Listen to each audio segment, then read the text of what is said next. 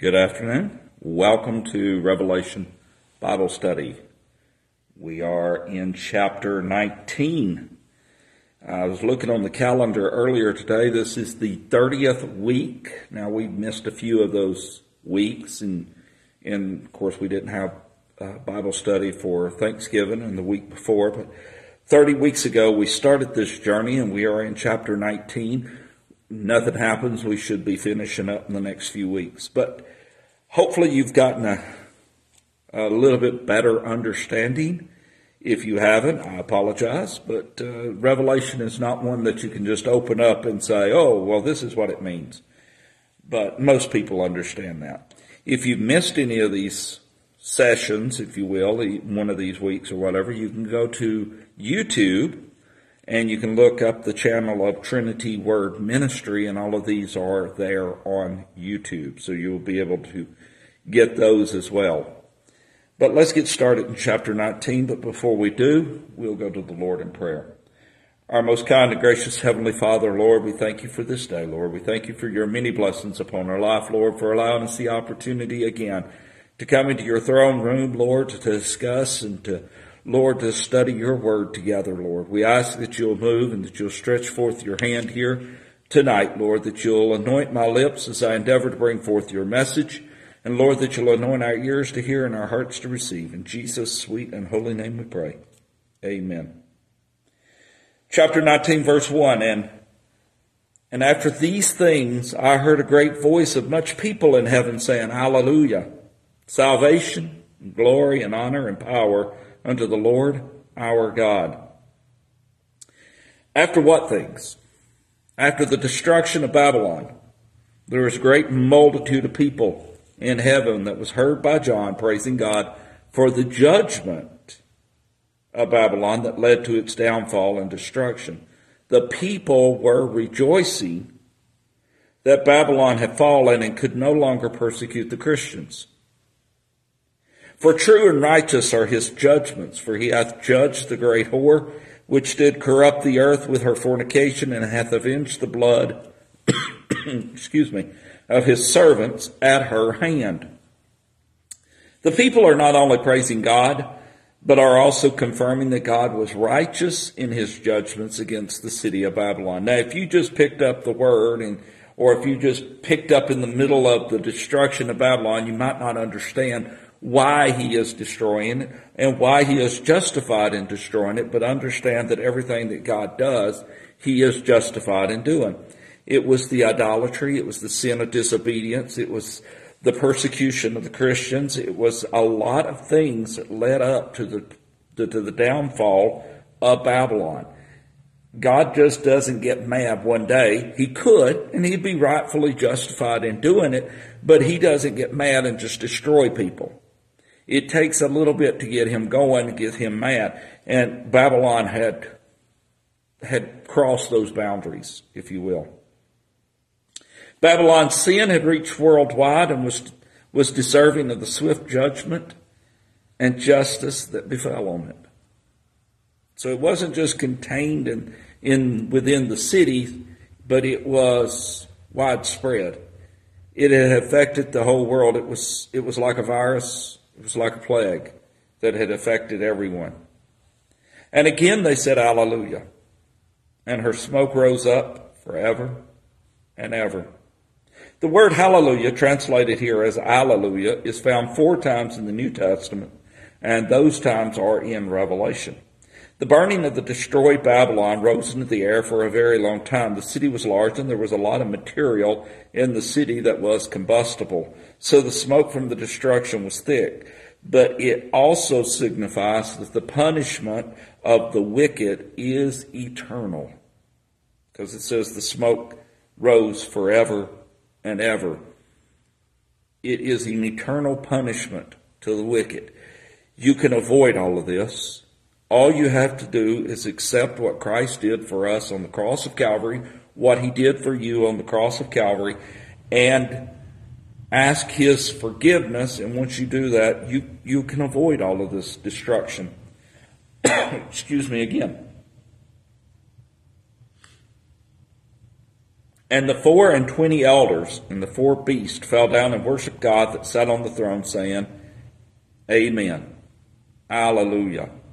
The 24 elders that surrounds the throne of God also proclaim hallelujah, and they fall and worship God. We first read about the 24 elders as early as chapter 4 of Revelation, and I will just do a brief little summary of it. If you remember all the way back, chapter 4, where we was first introduced to the 24 elders, we understood that from First Chronicles, David had divided the sons of Aaron up into 24 units or 24 divisions. So what happens here on this earth mirrors what happens up in heaven. Those 24 divisions, those 24 separations or units, if you will, they each had a specific job to do. So this represents the 24 elders that are around the throne of God. Some will say, again, that these 24 elders are the 12 tribes of Israel and the 12 disciples. But John is relating the story to us. And there's no empty seat around the throne. So it's not the 24 that's the 12 disciples and the 12 tribes of Israel, because John wasn't in heaven all of the time. We know that God is never changing. He is always constant. So these 24 elders, they've always been there. And they represent the divisions of David, or what David had done for the priest and for the tribes of Aaron. And a voice came out of the throne saying, Praise our God, all ye his servants, and ye that fear him, both small and great. An angel, apparently from around God's throne, commands the servants of God and those that fear the Lord to sing praises and worship God. The angel does not reject any that serves God, but instead he commands the small and the great, or also the young and the old, to sing praises to God. It does not matter how old you are. It does not matter how young you are. It does not matter if you're rich or if you're poor or if you're homeless or you live in a mansion. God is not a respecter of what we have. He is a respecter of what we have done. And if we have done and accepted what he did for us on the cross of Calvary, we can't do anything other than that. And that's acceptance of the cross of Calvary. If we have done that, if we have performed that, if we lived that, then he will respect us. He will look upon us with favor. He will look upon us as children of his. If we have not done that, yes, he loved us enough that he sent his only begotten Son to die for us on the cross of Calvary. But if we have not accepted what he did for us on the cross of Calvary, that's where his love stops. There are no benefits to being here on this earth or being in God if we have not accepted Christ. If we have accepted Christ, the benefit is we are a child of the King. I heard, as it were, the voice of a great multitude, and as the voice of many waters, and as the voice of mighty thundering, saying, Hallelujah, for the Lord God omnipotent reigneth. Note the praise changes direction. It is no longer for what has happened, but for what is about to happen. The multitude praises God for his omnipotence, or for his power and authority. The event that all Christians have waited on will soon take place. And they're so loud, or there's so many voices crying out at the same time, it is as of the roar of water or the voice of thunders. It is loud. But again, we've heard this phrase throughout our study of Revelation, but we also understand that it's not just a boom or it's not just a huge roar. It's discernible, but it is loud and it is powerful. Stand at the base of a waterfall, Niagara, if you will, and listen to the roar of the water. It's hard to hear over the roar of the water. It's hard to have a conversation there near the waterfall or get into a significant and severe thunderstorm. the roll of the thunder just continues to peel off, and it's hard to hear anything other than what the roar of the thunder is. But this is a voice, or these are voices that are joining in unison, and there's power behind it, and it is loud, but it is discernible. Verse 7, let us be glad and rejoice and give honor to him, for the marriage of the Lamb is come, and his wife hath made herself ready. This is what all of earth, all of the Christians on earth has been waiting for, the marriage of the Lamb. The marriage of Christ to his bride, the church. The church, the people in the building, will be joined to Christ as one forever. This relationship with the church, or the bride of Christ, and Christ make a complete picture. The Christians become whole with Christ through Christ. We are taken to heaven to live and reign forever with Christ, and we get to serve with Christ throughout the rest of eternity. He uses the symbolic gesture or symbolic vision of a marriage is when one and one becomes one. It's not one and one becomes two. It's one and one becomes one at that marriage. So when he's talking about the marriage of the Lamb, or the marriage of Christ and the church, it's not a marriage as we know it, but it's the coming together as one. It's coming together. Christ is one, the church is one, and we become one. It's not, though, as we were stand in front of a preacher, or in my wife and I's case, two preachers. Yeah, it took two of them to get us married. But it's not us standing there in front of a preacher and then consummating the marriage afterwards. It's just the union of Christ with the church. I've actually heard ministers get into arguments over this, and I won't get into the details of the argument, but don't look at this marriage of Christ to the church as a marriage here on this earth. It's just that he uses that symbolically to tell us that we become one. And to her was granted that she should be arrayed in fine linen, clean and white, for the fine linen is the righteousness of saints. Linen was the material to make the clothes that a priest would wear under their priestly garments. The linen was used because it has a natural tendency to keep a person cool, so the priests would not sweat as much as they were doing the business of the temple. Ezekiel 44:18, they shall have their linen bonnets upon their heads, and shall have linen breeches upon their loins, and they shall not gird themselves with anything that causeth sweat. So linen is a cool material. It wicks away the moisture, if you will, and helps keep the body cool. But it's also a symbolic separation between man's carnal or fleshly thoughts and ideas and God's heavenly garments, the robes of the priest. So between the heavenly garments or the robes of the priest and us was linen. It was that separation. If you will, you can look at it basically as the veil between the Holy of Holies. It separated the world from the high priestess world, the world being the carnal, the world being the everyday, the normal day-to-day activities. They would have to go behind the veil, and that veil kept the world out of the Holy of Holies. So you can look at the linen as the veil.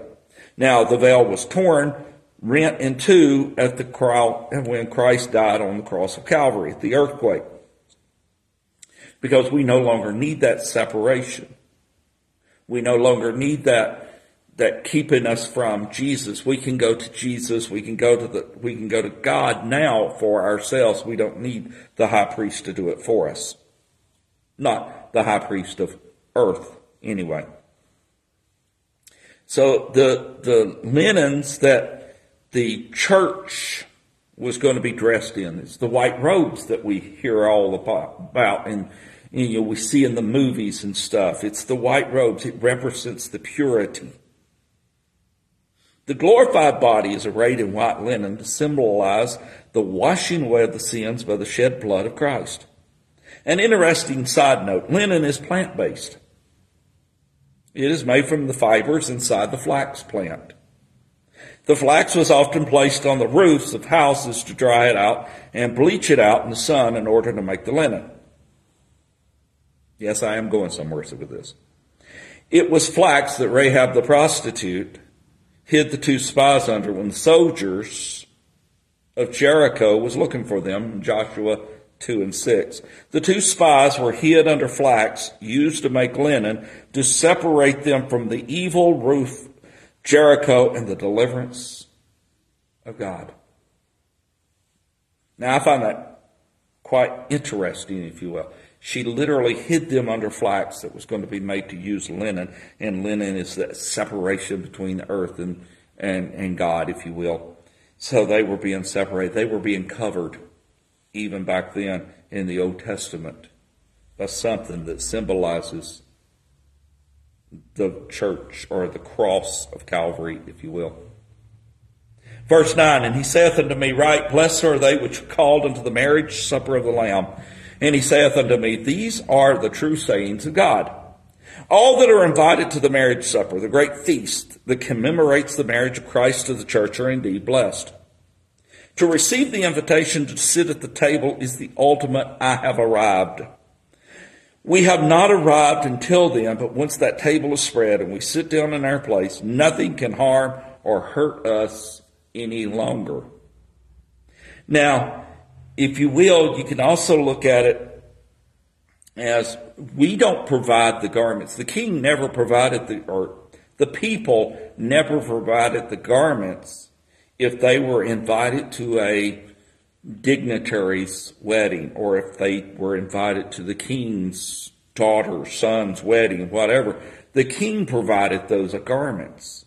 And we see in one of the scriptures that Jesus was telling, some of the parables, that, the king had invited all these people, and he went out and he saw that one person wasn't in the robes, wasn't in the king's garments, wasn't in the right outfit. And so he kicks him out.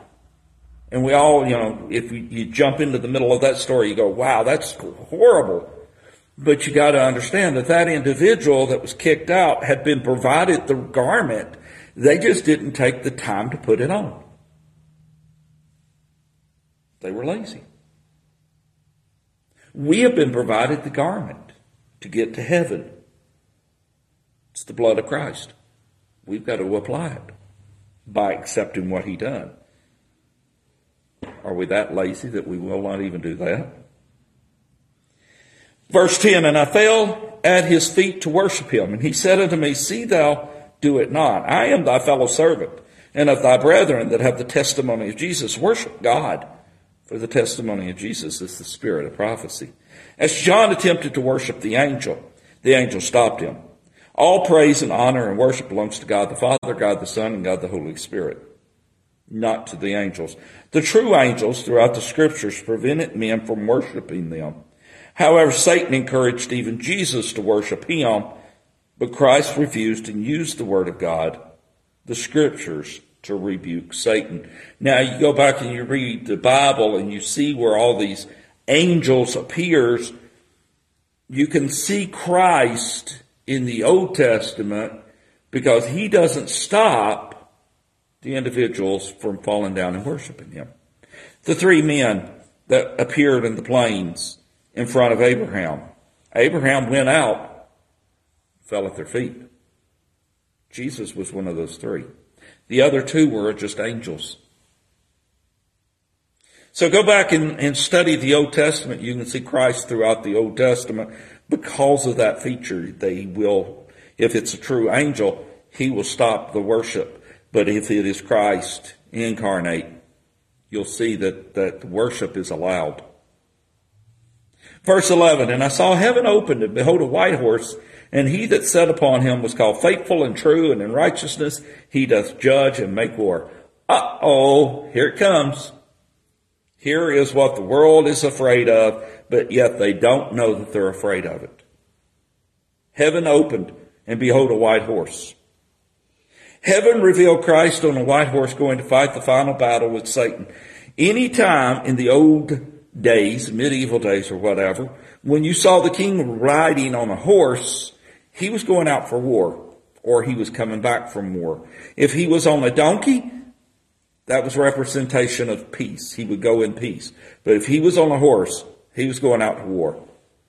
Christ is on a white horse. He's going out to war. This is not the horse of the apocalypse, because that was the Antichrist that rode that horse. It was, in fact, Jesus that rode this horse, and he went out to destroy Satan and his army in a final battle. Truly the war to end all wars. Verse 12, his eyes were as a flame of fire, and on his head were many crowns, and he had a name written that no man knew but he himself. Now, a lot of people kind of gloss over verse 12, but verse 12 is very important. His eyes had the fire of judgment and righteous indignation coming from them. He is true and just, and once he sets off to destroy sin and Satan, there is no turning him back. What he has started, he will make a quick end. He was wearing many crowns, representing his authority and kingship over the earth and all that is on the earth. But what about this? He had a name written that no man knew but he himself. His name that no one knows but himself is another way of saying he is indescribable. Words of man do not do him justice. We cannot fully understand, nor can we fully articulate who Christ is. I know what Christ done for me in my life. I know that. I can tell you that. But I still don't even understand all of the intricacies of Christ. And because I can't put words to it, that's why he says he has a name that no one knew but himself. We cannot understand, we cannot fathom the love that Christ has for us, nor can we understand and fathom his authority and his power. Verse 13, he was clothed with a vesture dipped in blood, and his name is called the Word of God. John 1:1 says, in the beginning was the Word, and the Word was with God, and the Word was God. The Word is Jesus. The Word was just made flesh when Jesus was born in Bethlehem. And I don't think it's ironic, nor do I think it's coincidence that we have just come through the Christmas season and we are really talking about the final battle. I believe this is all being God ordained. And I wish I could have done a much better job doing the scriptures, the study, than what has been done, but it gives you a basis to build from. In the beginning was the Word, and the Word was with God, and the Word was God. Since he is coming in a robe dipped in blood, it signifies that he's coming back also as a judge. A righteous judge who, in confronting Satan and his army, will rightly judge and execute the final judgment. So you can look at him as the judge and the jury, if you will. But understand that he's not going to be swayed. He's going to know right from wrong. Truth will be revealed to him. He will know who's on his side and who is not on his side.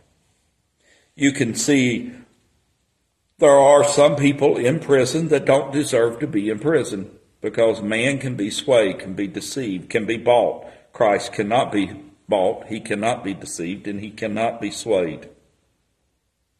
Verse 14, and the armies which were in heaven followed him upon white horses, clothed in fine linen, white and clean.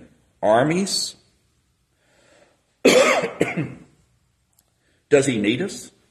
No. We get to be a spectator at this one. The army of the Lord, those that have made it to heaven, the true Christians, will be following Christ, and we will be all riding white horses. This is the second coming of Christ, considering his first coming was when he was born in Bethlehem, and now this is considered his second coming since he comes to earth. In the rapture, he meets the Christians in the air. He never comes to earth during the rapture. He never steps foot on the earth during the rapture. but this time he's down here on the ground. He's got boots on ground, if you'll allow me to use that military expression. Note that Christ, as the Good Shepherd, leads his flock. Here also Christ, the commander, leads his army to battle. He's not directing it from the rear. He is leading it from the front. His army is also wearing fine linen. Linen is what the priest's undergarments were made from, and since this linen is white, it represents the armies being washed in the blood of Christ, their salvation, and it represents their purity. But understand, it's not my purity. It's not your purity. It's Christ's purity is covering us. It is our garment. Verse 15, and out of his mouth goeth a sharp sword, that which he should smite the nations, and he shall rule them with a rod of iron. And he treadeth the winepress of the fierceness and the wrath of the Almighty God. From Christ's mouth goes a sharp sword. Hebrews 4:12 says, for the word of God is quick and powerful and sharper than any two-edged sword, piercing even to the dividing asunder of soul and spirit, and of the joints and marrow, and is a discerner of the thoughts and intents of the heart. It's a two-edged sword, so it can cut both ways. It cuts going and it cuts coming back. It cuts on the top, it cuts on the bottom, it cuts on the sides. However the sword is held, two-edged sword cuts two different ways. Christ is the Word, according to the first chapter of John. He speaks the word, and before him the nations falls. Even in the Garden of Gethsemane, when he spoke, I am he. John 18, verses 5 and 6, they answered him, saying, Jesus of the Nazareth. He's asked them who they've come for. They answered him, saying, Jesus of Nazareth. Jesus saith unto them, I am he. And Judas also, which betrayed him, stood with him. As soon then as he had said unto them, I am he, they went backward and fell to the ground. The word of the Lord is powerful. And he was able to knock them off of their feet in the Garden of Gethsemane just by saying, I am Jesus. When Christ speaks, the enemies will either flee or fall. And in the end, the enemies will be destroyed. In the final battle, literally, the war to end all wars. World War I was claimed to be the war to end all wars. Well, you know that didn't work, because we had World War II shortly thereafter. And then, of course, we had Korea, and then Vietnam, and all of the wars up until now. But this one is the war to end all wars. Now, there is another,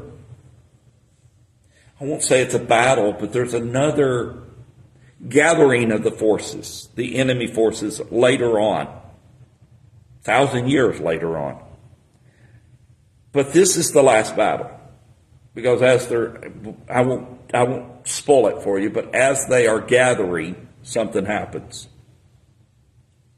Verse 16, and he hath on his vesture, on his thigh, a name written, King of Kings and Lord of Lords. On his garments is written two of his titles, King of Kings and Lord of Lords. He will come back as the Lord and King of all nations and all people. Whether we believe he is real or not, he will return. In the aftermath of the war, the enemies of God will be destroyed, finally and forever. And again, I will tell you that there is another gathering, but it's not a war. Verse 17.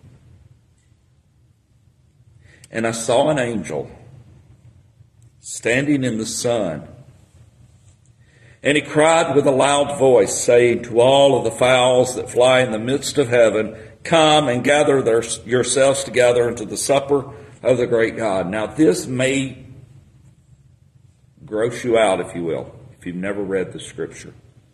But this angel is standing in the sunlight, and with a loud voice he's calling to all the birds of the air from everywhere, the vultures, the birds of prey, and he's calling them to the battle site for one particular purpose. There will be so many dead, you will not be able to bury them all. So God's going to use animals to help take care of the problem. An angel summons the birds to the battle site. They are there for one particular purpose, that is to eat the dead soldiers of the enemy's army. There will be so many people and animals destroyed that there will be no way to bury all of them. So God has the birds to come and eat the dead so the land does not stink. That's how many people is going to be killed at this battle.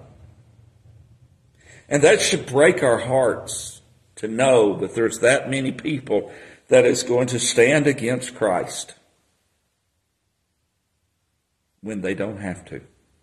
All they have to do is accept what Christ has done for them on the cross of Calvary. Verse 18, that you may eat the flesh of kings, and the flesh of captains, and the flesh of mighty men, and the flesh of horses, and of them that sit on them, and the flesh of all men, both free and bond, both small and great.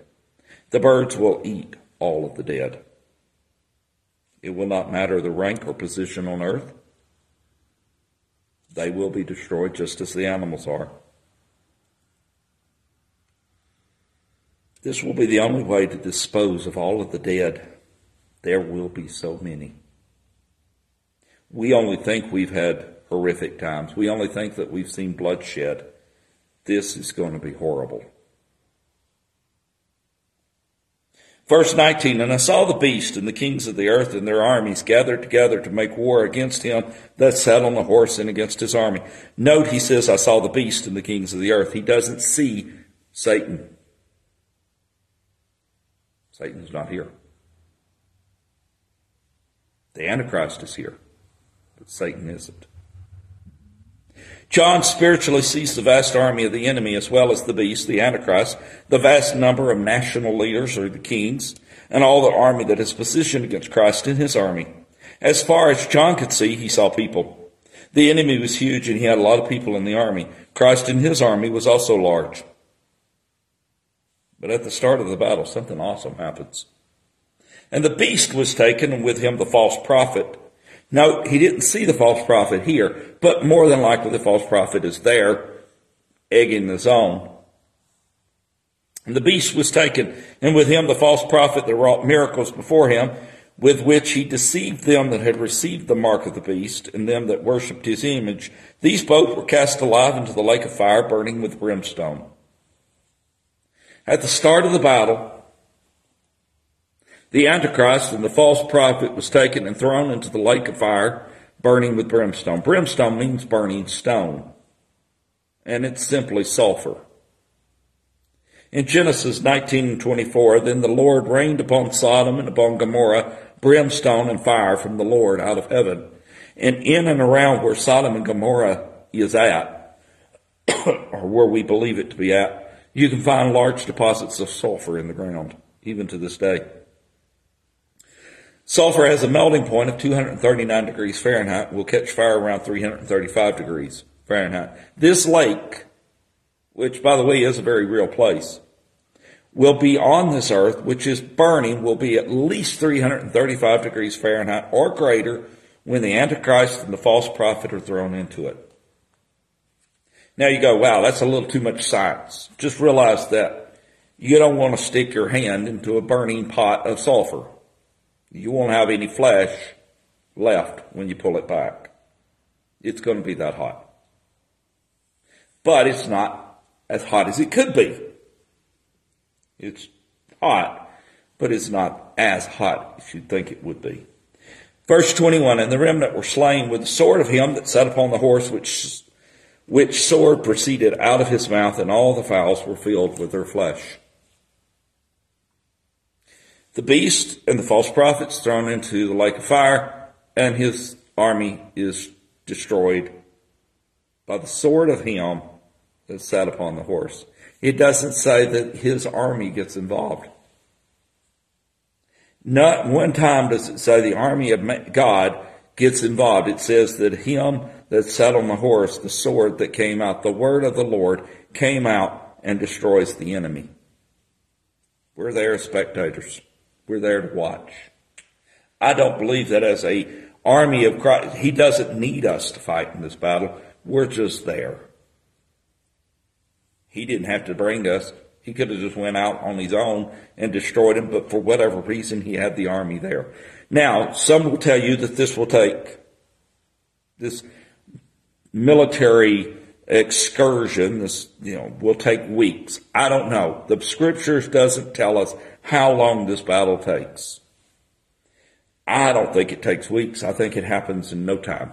I think it's just, he speaks the word and everybody dies, to be perfectly honest with you. Now, I think it takes weeks for the birds to take care of the product or the reason why that they are there. The rest of the army is now killed. The birds that have been watching and waiting, they can now do what they're called to do. Now, that will take weeks. But the battle, I think it's over with just a few words. And I think those few words are, "Depart from me, you workers of iniquity, I never knew you." I realize that that's what he will say when we go into or try to get into heaven if he doesn't know us. That's what the scriptures tells us, but who's to say that that's not what he will say here on this battle? Maybe he just says, "Be gone."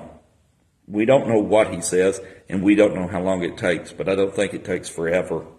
I don't think it takes weeks like some scholars believe. I think it happens rather quickly. Now, as I said, the birds takes a little while to do what they're called to do. We will take up in chapter 20 next Thursday. And then we will probably, if the Lord allows us to, we will probably be through with the Revelation study in about 3 weeks. Makes it about the middle of January. Again, I appreciate everybody sticking around and going through this with us. If you have any questions, please put it out on Facebook. If you missed any that you would like to go back and rewatch, you're welcome to go back to the YouTube channel, and that's Trinity Word Ministry. All of these videos are out there. You can also find them on Trinity Word Ministry Facebook page. You can find them on my Facebook page where you're watching right now. But let's go to the Lord in prayer. Our most kind and gracious Heavenly Father, Lord, we thank you for this day, Lord. We thank you for your many blessings upon our life and for allowing us the opportunity once again to come into your house to worship, to praise, and to honor your name, Lord. We ask that you'll move and that you'll touch on each and every one that is watching, each and every one that will watch, Lord. We ask that you'll enlarge this territory, Lord, not for my sake, but, Lord, for your sake, for the kingdom's sake, for getting the word out to anyone and everyone that you'd wish them to have. Lord, we ask this in Jesus' sweet and holy name we pray. Amen. We will see you guys next Thursday night.